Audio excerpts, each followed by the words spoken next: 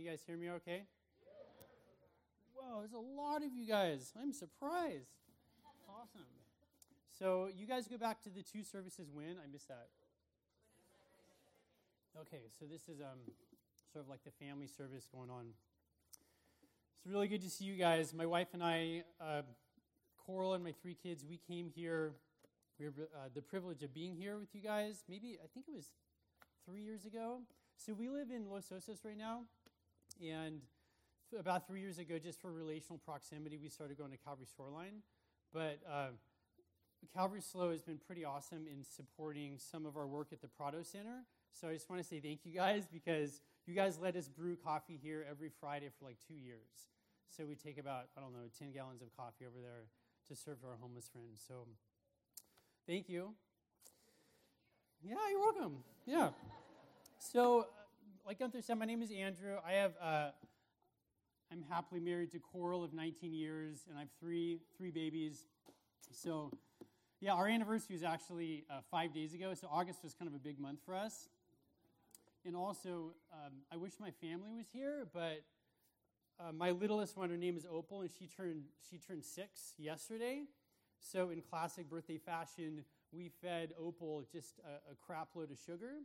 So, Sundays, and we packed this little unicorn piñata just full of so much candy for little friends, and then more ice cream, and then we fed her cake, and so surprise, she wakes up sick. So poor little sweetheart just dragging her butt around our house this morning. So it's really sad because Coral wanted to be here. So something I really appreciate about Brian Stupart, and I'm so tempted to make fun of him because he's not here. You know what I mean? So he won't hear about it till tomorrow So I'm going to resist that temptation, but I've always appreciated through the years Brian's emotional tenor of joy. So that man, he knows Jesus, and it produces in him a level of joy that's pretty contagious. So also just his relational intentionality. I think whenever I see him, he's just like, bro. So he's warm and affectionate, and also he's gospel-centric, meaning he knows who Jesus is, and he knows how to frame that with his life. So you guys are super fortunate. Okay, so, yeah, in speaking today, I can go on and on about little random things, but of first importance, I want to start us off by talking about a biblical metaphor. So, Bibles, yes, thank you. If anybody needs a Bible, please raise your hand, because we're going to be talking about Jesus and a lot about the Bible. So, there we go. So, just to lay a bit of a foundation, I'm going to speak about a biblical metaphor a lot through what I have to share. In this metaphor, let me set my timer first, because I like to talk. And I have 45 minutes, I believe. So a metaphor, and I know that not everybody here is really familiar with the Bible, a metaphor is a literary device that authors use to bring clarity or bring kind of creative language to something that's a little complex, right? So the Bible is rich with metaphors. They're all over the place. We have a lot of poetry, a lot of narrative, so it makes for a lot of metaphor. So this metaphor, let me put it like this. The kingdom of God is like a communal meal at a table, okay? The kingdom of God is continually talked about as if it's this meal. And we have a lot of variety of ways that this meal is talked about. But when it comes to it, this communal meal and this table is talked about in Scripture. It symbolizes a unifying connection with our Father. So he's feeding us. Our Father sets the table, our Father puts food on the table, and our Father is constantly inviting people to the table, right? So that metaphor is all throughout Scripture. So, but also this communal meal and this table, it also speaks to a unifying connection with each other, right? So we're eating together. Like the Father's invited us, we're sitting with each other, we're dipping our chips into salsa, we're grabbing fish tacos, we're passing tapatio or ketchup or whatever we have these meals. Anyways, carne asada and al pastor or carnitas. That's what I think is going to be in the kingdom of God. But, right? So this metaphor, we talk a lot about our connection to Christ in this metaphor. It's communion. But sometimes we miss the conversation about us sitting at the table together. So the reality of a lot of what I'm going to share is along the lines of unity. So here's a few biblical examples of this metaphor. Number one, a lot of us know, we've been in the church for a while, that one of the main metaphors comes from the Passover feast, the Passover meal. So in the book of Exodus chapter 12, right before God rescues about 1 million Jewish slaves out of this superpower of Egypt, God tells his people, right before he sends the angel of death, you'll have to read it. It sounds a little sketchy if you don't know this story. But right before God sends the angel of death to bring judgment on Egypt, he tells his people, he says, hey, I want you to kill a lamb, and I want you to put its blood on the doorposts, and you're going to have this meal together. Okay? So after God delivered his people out of Egypt, and they crossed the Red Sea, and they go into the wilderness, and God gives them the law through Moses, this meal is instituted as like a yearly celebration where people come together and they remember, I was a slave in Egypt. God rescued me.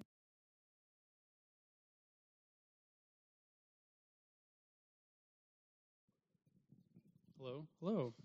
There we go. All right. Yay. So then Jesus took a cup of wine, and he said, this is my blood poured out for you. Do this in remembrance of me. Right? So we're constantly, and every time we get together, we're supposed to do this meal together. I mean, we've turned it through church history into this little cracker thing and then the little juice thing, which is fine. I understand organizationally why it's necessary. But it was a meal. It was a meal, right? So it's where we get together and we're like jostling with each other, and kids are running around going crazy, and parents are feeling embarrassed because their kids are out of control because they just had a lot of sugar. And it's a communal meal that we're supposed to be participating in together. So in that unity of like being able to invite people to that table is pretty powerful all throughout Scripture. So I'm going to tell you guys this story about me. It's kind of some personal revelation about what happened in my life. There was a season in my life where God, he had to show me that even though I believed in the gospel, and I believe the gospel is for everybody, there is certain people that I did not want sitting next to me. There's certain people that even though the master is the one who sets the table and puts food on the table and makes the invitation, in my heart, there's people that I'm like, bro, I'd put my phone on the seat and be like, that's taken. You can sit over there. So we all do it. I think as human beings, we are constantly involved in mentally organizing things. If I have red checkers pieces and black checkers pieces in front of me, I'm going to separate them into different piles. We do that socioeconomically in class systems, right? It's really hard not to do that. Like, you have an Android, you eat at McDonald's, you're maybe in subsidized housing, you're maybe overweight, you can't afford to shop at New Frontiers, and so I accept you as a Christian. But go over there. So we do that mentally and emotionally, and that's hard. So I'm going to talk about just some ways that we can get around that. How do we get around that? By repenting. That's what we do. So, okay, yeah, it's embarrassing, but anyways, that's the gospel. So here's how this goes. So many years ago, in a wild and colorful land far, far away, I was hired as a chaplain at this place called the Portland Rescue Mission in downtown Portland. So it wasn't a long time. I'm 44, so this was 2005. That's a long time ago for me. In a wild and colorful land, Portland, Oregon. Who's been to Portland, Oregon? Anybody? Yeah, you. I was there. I was actually there 3 weeks ago, just kind of on a business trip and to see old friends. And I was reminded, I was almost brought to tears again, being reminded of how beautiful our God is and the variety of human beings that he makes and how interesting they are. In Portland, literally, you can dress however you want and almost be whoever you want. It is so creative and interesting. It's very dark, but so 2005, I moved up there with my wife to do some more biblical education at a graduate school. Wanted to to invest more in teaching and possibly teach overseas, teach the Bible overseas. So we were there. We moved up there with no kids. My doctors had told us that my wife's plumbing was a little askew and that we weren't able to have babies. So obviously we have 3 children. So when we first moved up there, I had a part-time job, 2 part-time jobs, like a big payment on a truck, and we were living in a studio, and Coral got pregnant. So it was a wonderful and horrific moment all at the same time. People are like, how are you? I'm like, I'm horrible. I'm not doing well. I have like 5 major things I need to accomplish. But obviously it was wonderful. So in a hurry, I said, oh, wow, I need a real job. I had to get a real job. And I had to somehow provide for my family. So don't get me wrong, like I had volunteered at different rescue missions and served as youth pastor and did a few different things. But I had no experience with like just downtown Portland, crazy homeless world. So I applied for this job, and lo and behold, as literally I thought it was a joke, they hired me. So it was, Portland Rescue Mission. Portland Rescue Mission is this 5-story structure on Burnside in downtown Portland, right in the heart of Chinatown, and it was just the hub of kind of the homeless world. There's a lot of different secular services and faith-based services in downtown Portland, but it's no joke. All the crack cocaine and the prostitution and the methamphetamine and the weed and the police and people dying and getting knifed and everything. It was just urban center. It's like what you're going to find in Seattle and Portland, San Francisco, Los Angeles, San Diego, New York, Chicago, Philadelphia. We don't have that here very much. I mean, Forty Prado is a smaller version of that. It's the homeless shelter right down the road. I work there full-time as a case manager. But Portland is just a different beast. So my job title was a residential drug and alcohol counselor, right? So that was my job. But let's not talk about the fact that I had no personal experience with drug and alcohol, and I had no training as a drug and alcohol counselor. Right? So, yeah, I got hired, and they weren't dumb. Like, they were all, like, beautiful, like Bob Rapp and J.R. Baker and Charlie Romanek, mentors, godly men, multiple graduate degrees, lots of experience, love Jesus, full of the Holy Spirit. I'll get there in a second. So they hired me.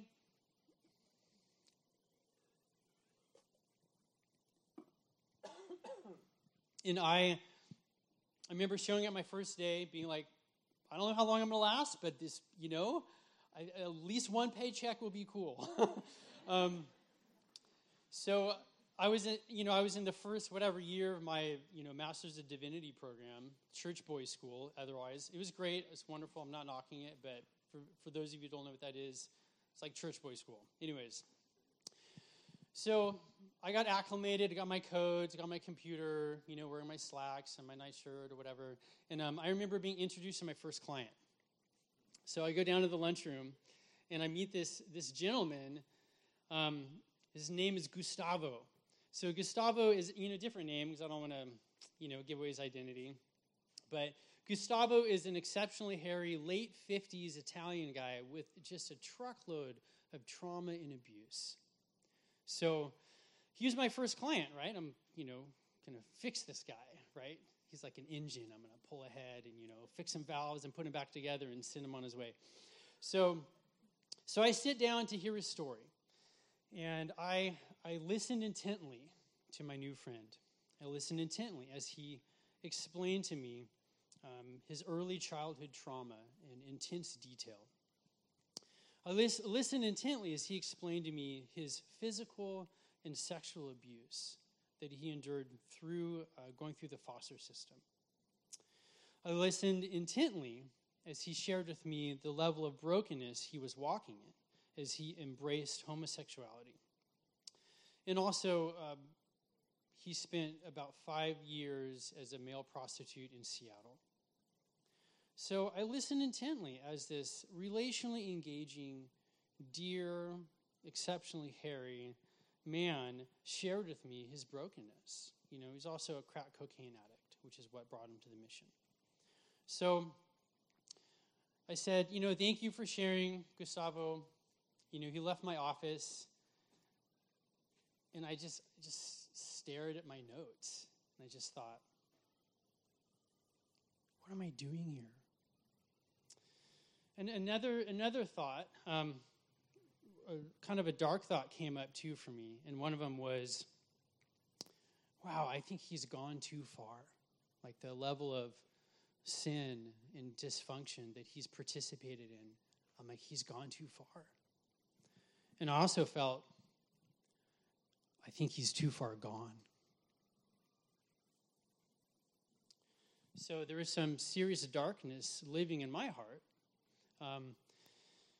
And I'll go on a couple more of my responses, but basically with this new environment, I knew the gospel. I came to know Jesus when I was 16.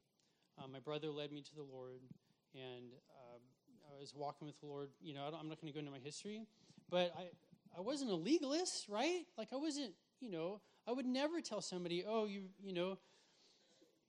repented and you participated in, drug addiction and abuse, and you left your wife and your children in other states. I would never tell them, like, you don't belong at the table, bro.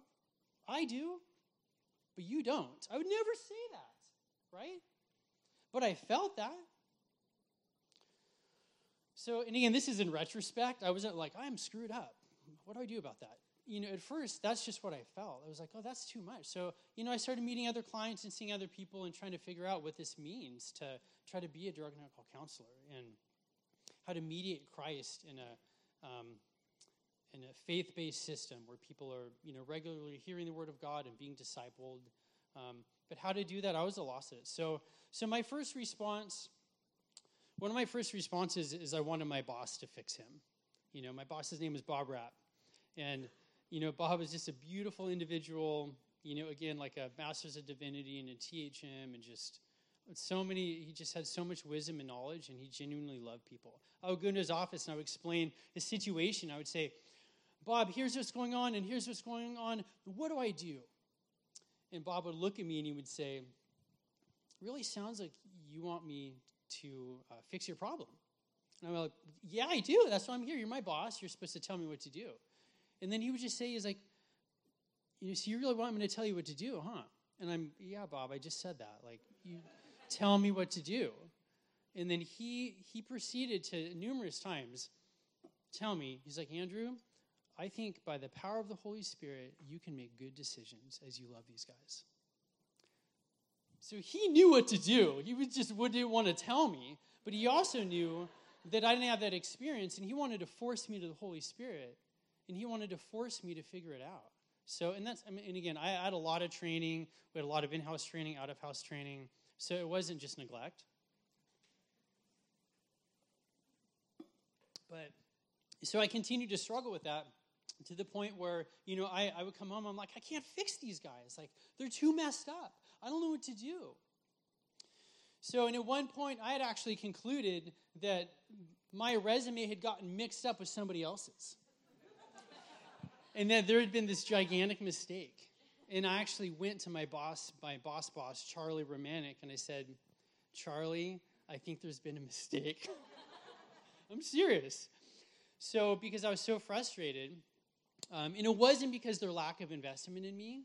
It was really, I had a real issue with not truly understanding the gospel and truly understanding the fact that the power and the beauty and the life of Jesus Christ is powerful and transformative.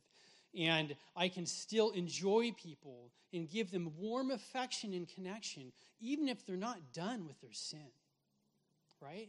So I had to go through this process where I realized, wait a second, I don't have to shame somebody with my voice, with my look, with my neglect, with my putting my iPhone on the seat next to me and saying, go sit over there.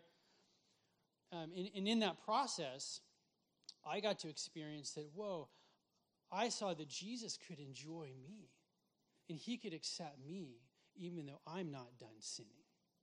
even though I still have broken areas in my life, even though I have potholes in my road, in cracks in my window, in holes in my yard, metaphorically.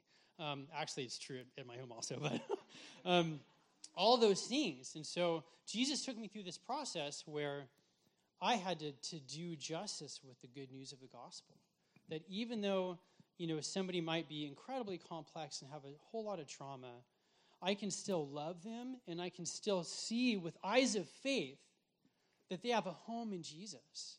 That his life, death, and his resurrection really can heal and really is for everybody. It's not just for me.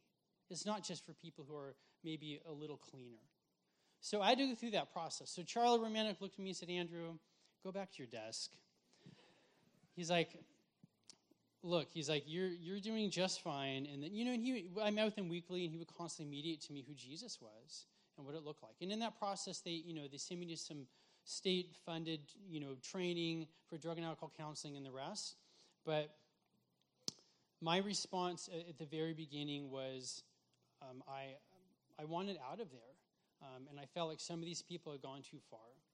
So here's the thing. So I knew, as a lot of us do, that there is epistemology is like the study of knowledge, that there's an epistemological interaction between knowledge and experience, right? I can know something. I can learn. I can read all I want about building a Volkswagen engine and watch YouTube videos and do this and that. But until I actually do it, I'm really not going to know, right? I'm not going to know.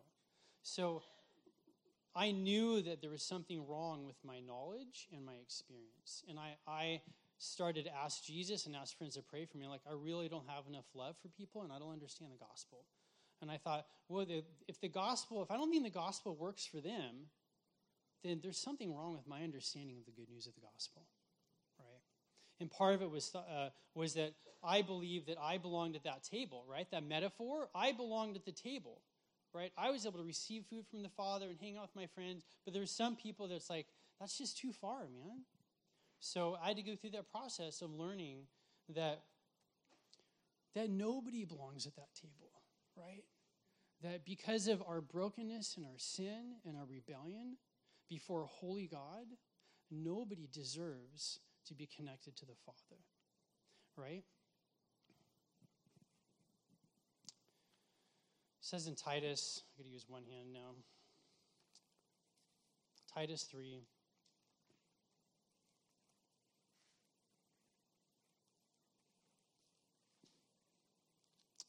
Those are there. It's 3:7. Oh my gosh. So,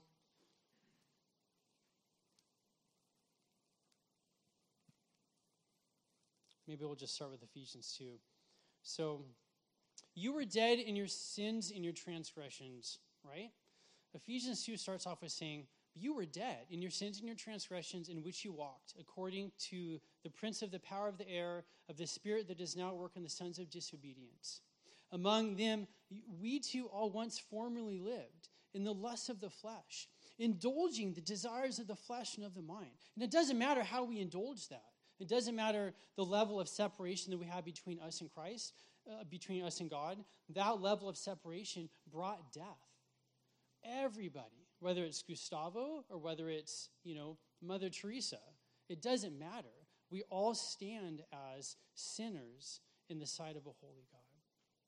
But then Ephesians goes on to say, but God, being rich in mercy, because of his great love with which he loved us, made us alive together with Christ. For it is by grace that you are saved through faith, and that not of yourselves. It is the gift of God so that no one may boast. So nobody belongs to be at that table. But God invites all of us, regardless of our socioeconomic class, regardless of how far along we are in our sanctification. We all have a home at that table. And we have no right to say to anybody, you don't belong there.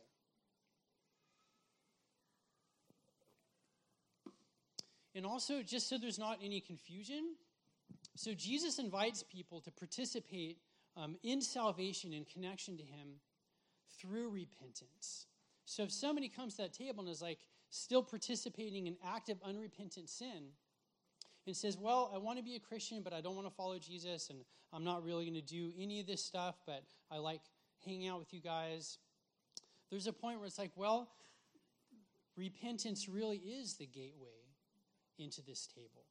So this isn't a universalistic message where everybody has access to Christ. His warmth and affection is for everybody, but salvation is through repentance and belief in the life and the death and the resurrection of Jesus. So in this process, there's a few things that took place in my life to help teach my heart about what I needed to hear.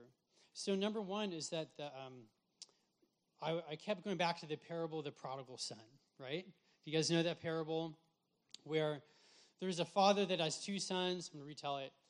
It's in Luke chapter 15, 11 through 52. So the story of the prodigal son, there's two sons and a father. And I think of it along the lines of maybe it's like a father that has a roofing company in Bakersfield. And he has his two sons, and one son is pretty young, and he's, maybe 21, has worked with his dad, doing roofing for a couple years, and he says, hey, Dad, I want my stock options, and I want out. I want to be done. I want my inheritance.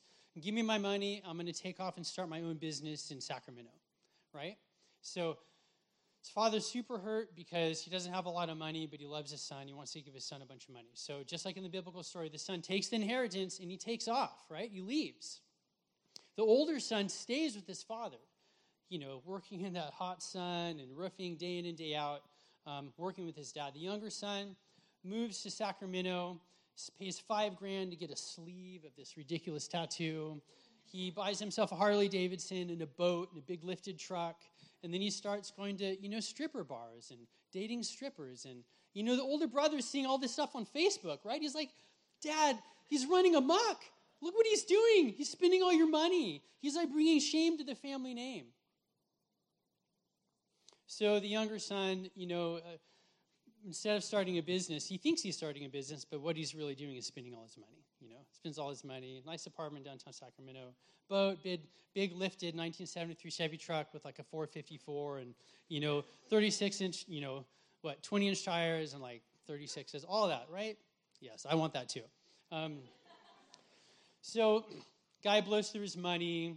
Some of the strippers rob him. He gets beat up by their boyfriends and, loses his money. And the son ends up working at a gas station, right? Totally out of money, still kind of addicted to methamphetamine, using a ton of weed, drinking. He thinks, my dad lives in Morro Bay with my brother. I'm going to die out here. I'm going to go home, right? So the younger brother goes home. And the father, you see the story in Luke 15? We have very little kind of solid evidence that the son was even like 100% repentant, right? In the parable of the prodigal son. It's not like we have Jesus says in detail his clean, like authentic repentance, right? So the son comes back to the father, and the father's response, right, is he comes up with his sleeve and his rags and smell like gasoline from working at a gas station. And the father runs out and hugs him. He says, you're back. I love you. I've missed you. All right, and he calls everybody on the phone. He says, let's go to the Madonna Inn. We're going to have steaks. My son is back. Right?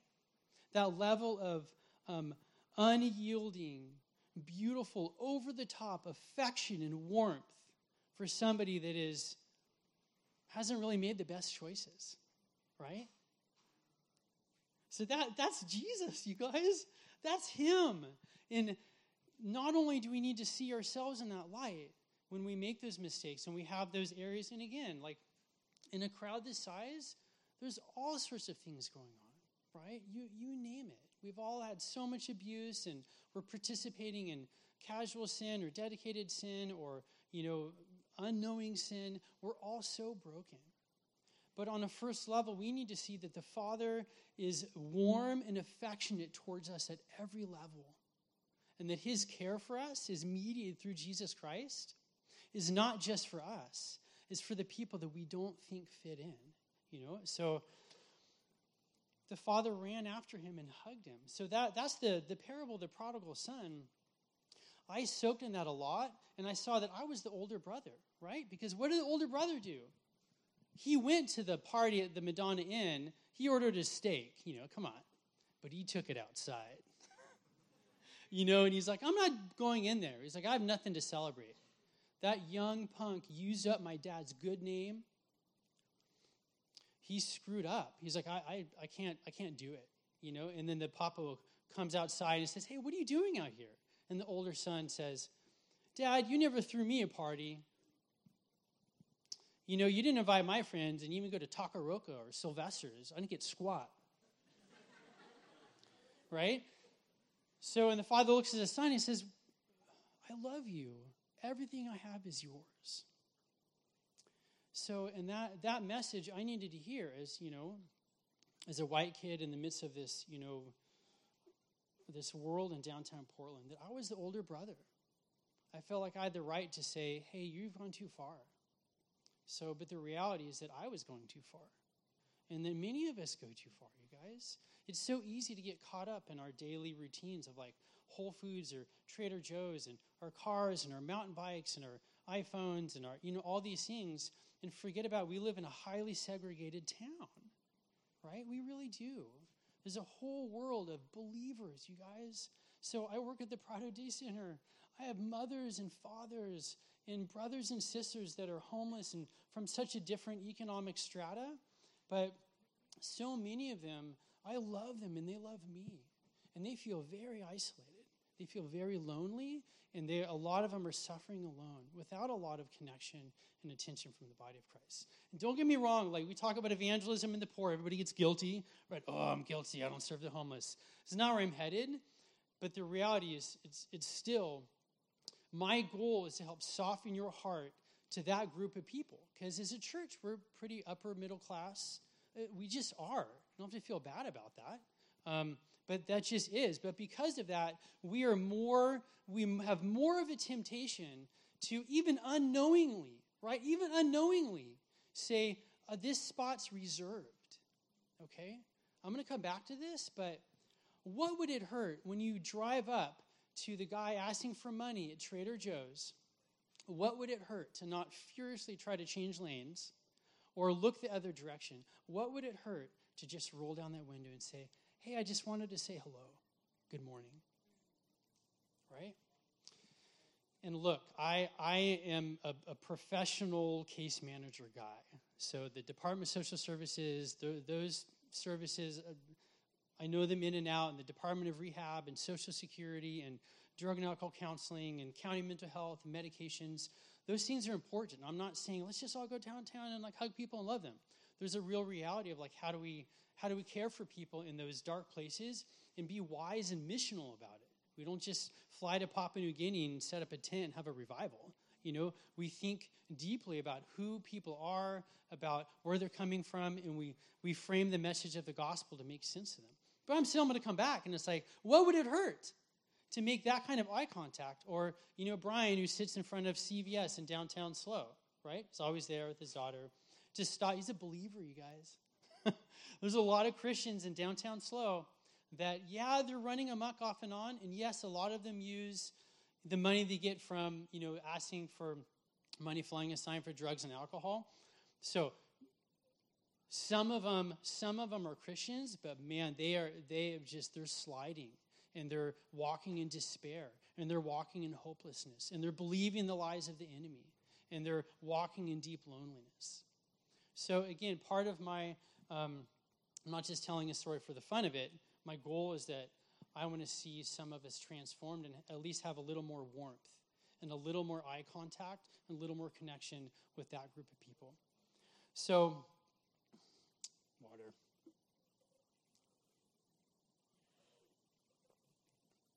I also learned just through my program that theologically, God has an incredibly passionate heart for people who are in crisis. So I'll just put it this way. There's this Hebrew term, the ger. It means the stranger, the alien, essentially the wandering, rootless, non-native.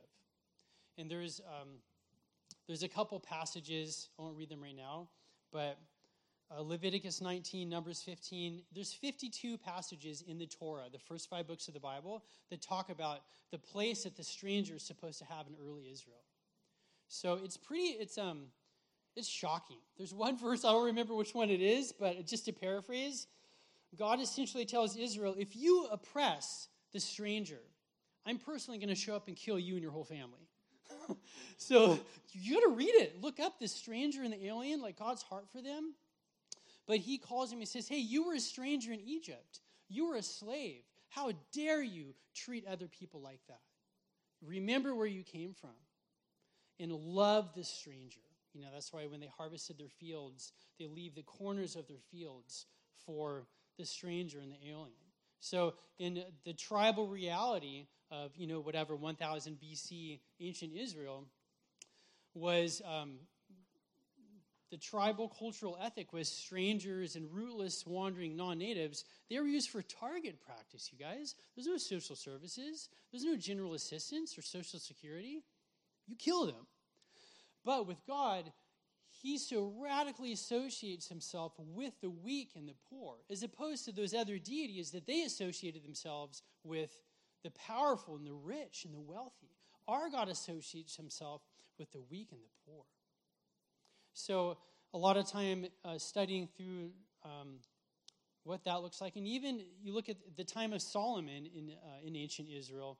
The time of Solomon, there's 152,000 of these guys. Rootless, wandering non-natives in that community being cared for. Not perfectly. But, and all throughout the Torah and the writings and the prophets, God is constantly coming back and saying, using their treatment of the poor and of these wandering people as a litmus test for their faithfulness to Christ, right? So it was just all throughout Scripture. So I got 2 more stories, and then we'll conclude. So another important element in my life in going through this process of learning that the gospel is for everybody and not just for me was that I had a gentleman, his name is Brian Thomas. He was a short, super buff black guy. He was a fellow chaplain that I worked with at the Portland Rescue Mission. So Brian just genuinely loved people, and Jesus had transformed his life. He had, a lot of crack addiction in the past for him and a lot of trauma in his own life, but he found a good church, and he went through that whole process, and that guy genuinely loved people. He was making 6 figures as a salesman. He would come downtown Portland after work and sing songs and spend time with people in front of the mission just on his own. Part of it was that pretty much everybody, half of the community was his cousin. He's like, hey, cuz, like it really was his cousin. So our organization hired Brian, and he took like a huge pay cut. And he started to love people, in my world. So Brian was super helpful for me because he greeted everybody with warmth and affection. The warmth and affection that I would only use for people that I really cared about. But I started to realize not everybody was his cousin. He was still greeting people with sincere, warm affection, even though he wasn't necessarily related to them. But he knew that the beauty of Jesus Christ was for everyone. Because he had experienced it so deeply, he was able to say, bro, I love you. I know you're not interested in stopping what you're doing, but you need to know that I love you and that our Father has a place for you at his table, that you are not alone, that there is hope for you, that you can have your family back. I know what happened to you. It's like, I love you. Can I pray for you? So I started to see that, and I'm like, that's what my life is supposed to look like, right? That's what our life is supposed to look like. So... And look, we don't have time to touch on, look, there are toxic people in our life also, okay? And there's some people that we have to be very careful with. We don't want to warmly invite them into our lives because they're destructive. So again, we don't have time to talk about the nuances of relational engagement with difficult people. But, so, yeah, Jesus is still changing me. He's still taking me on that process. But it was a wonderful season of life where I realized I don't have to walk in a sense, power and control, trying to fix people, that I can slow down and I can believe the beauty of the gospel, and I can invite other people into the warm affection that my Father gives to me. So, in closing, I think I have a couple minutes, maybe more. There's a statement that one of the directors I used to work for would say on a regular basis. He would say, "The mud needs the church, and the church needs the mud." So with no offense to my homeless brothers and sisters. But what he was saying is that engaging people who are homeless or in crisis it's not a parasitic adventure, you guys. It actually is a symbiotic adventure. There's a mutual benefit. There really is. There is so many people in my experience with the homeless who have mediated his love for me in ways that I've never experienced before. I'm telling you about this one guy. His name is Gregory. So Gregory was one of my clients. And Gregory is a late 40s, developmentally delayed, exceptionally hairy, again, exceptionally hairy, just dear man. He's on way too many meds, but he is probably developmentally maybe like 6 or 7. So I love this guy, and he loves me. And here's the problem, is that when I'm riding around downtown slow on my bike or walking, whenever Gregory sees me, he says, "Andrew!" And he will run across the street with his arms open. "So, bro!" And his unhindered expression of affection is something that when I'm not walking with Christ well, and I will put it that way, when I'm not walking with the Lord, I'm stressed out, I will duck into an alley to avoid this guy. Because he's messy. He's messy. Drools a little bit, exceptionally hairy ears. Actually, one time when I was working with him, I bribed him to go to Supercuts to trim his ears with a double scoop of ice cream. I'm like, "Bro, do you want to earn some ice cream today?" He's like, "What?" I'm like, "I want to get you some ice cream." He's like, "Really? What do I have to do?" I'm like, "Let's get rid of those guinea pigs on your ears." So when he sees me, he will assault me. So it happened a couple weeks ago, and it left me in tears because he so mediated the love of Christ to me in a way that I haven't experienced in a while. So he ran across the street to me with his, with his hugs. He hits all. If he was ordering a pizza on a hug, it would be the works. So for him, he does, for some bro, a lot of bros, like, "Hey bro, how's it going?" Like the side hug. So Gregory does the full arm extension, and then he does the pull in, right? And then he does, watch the hand, then he does the rub, and he does the squeeze with the other arm. and then, he's so sweaty like a few weeks ago, and he did the face rub. Oh, bro. And then he kissed my neck.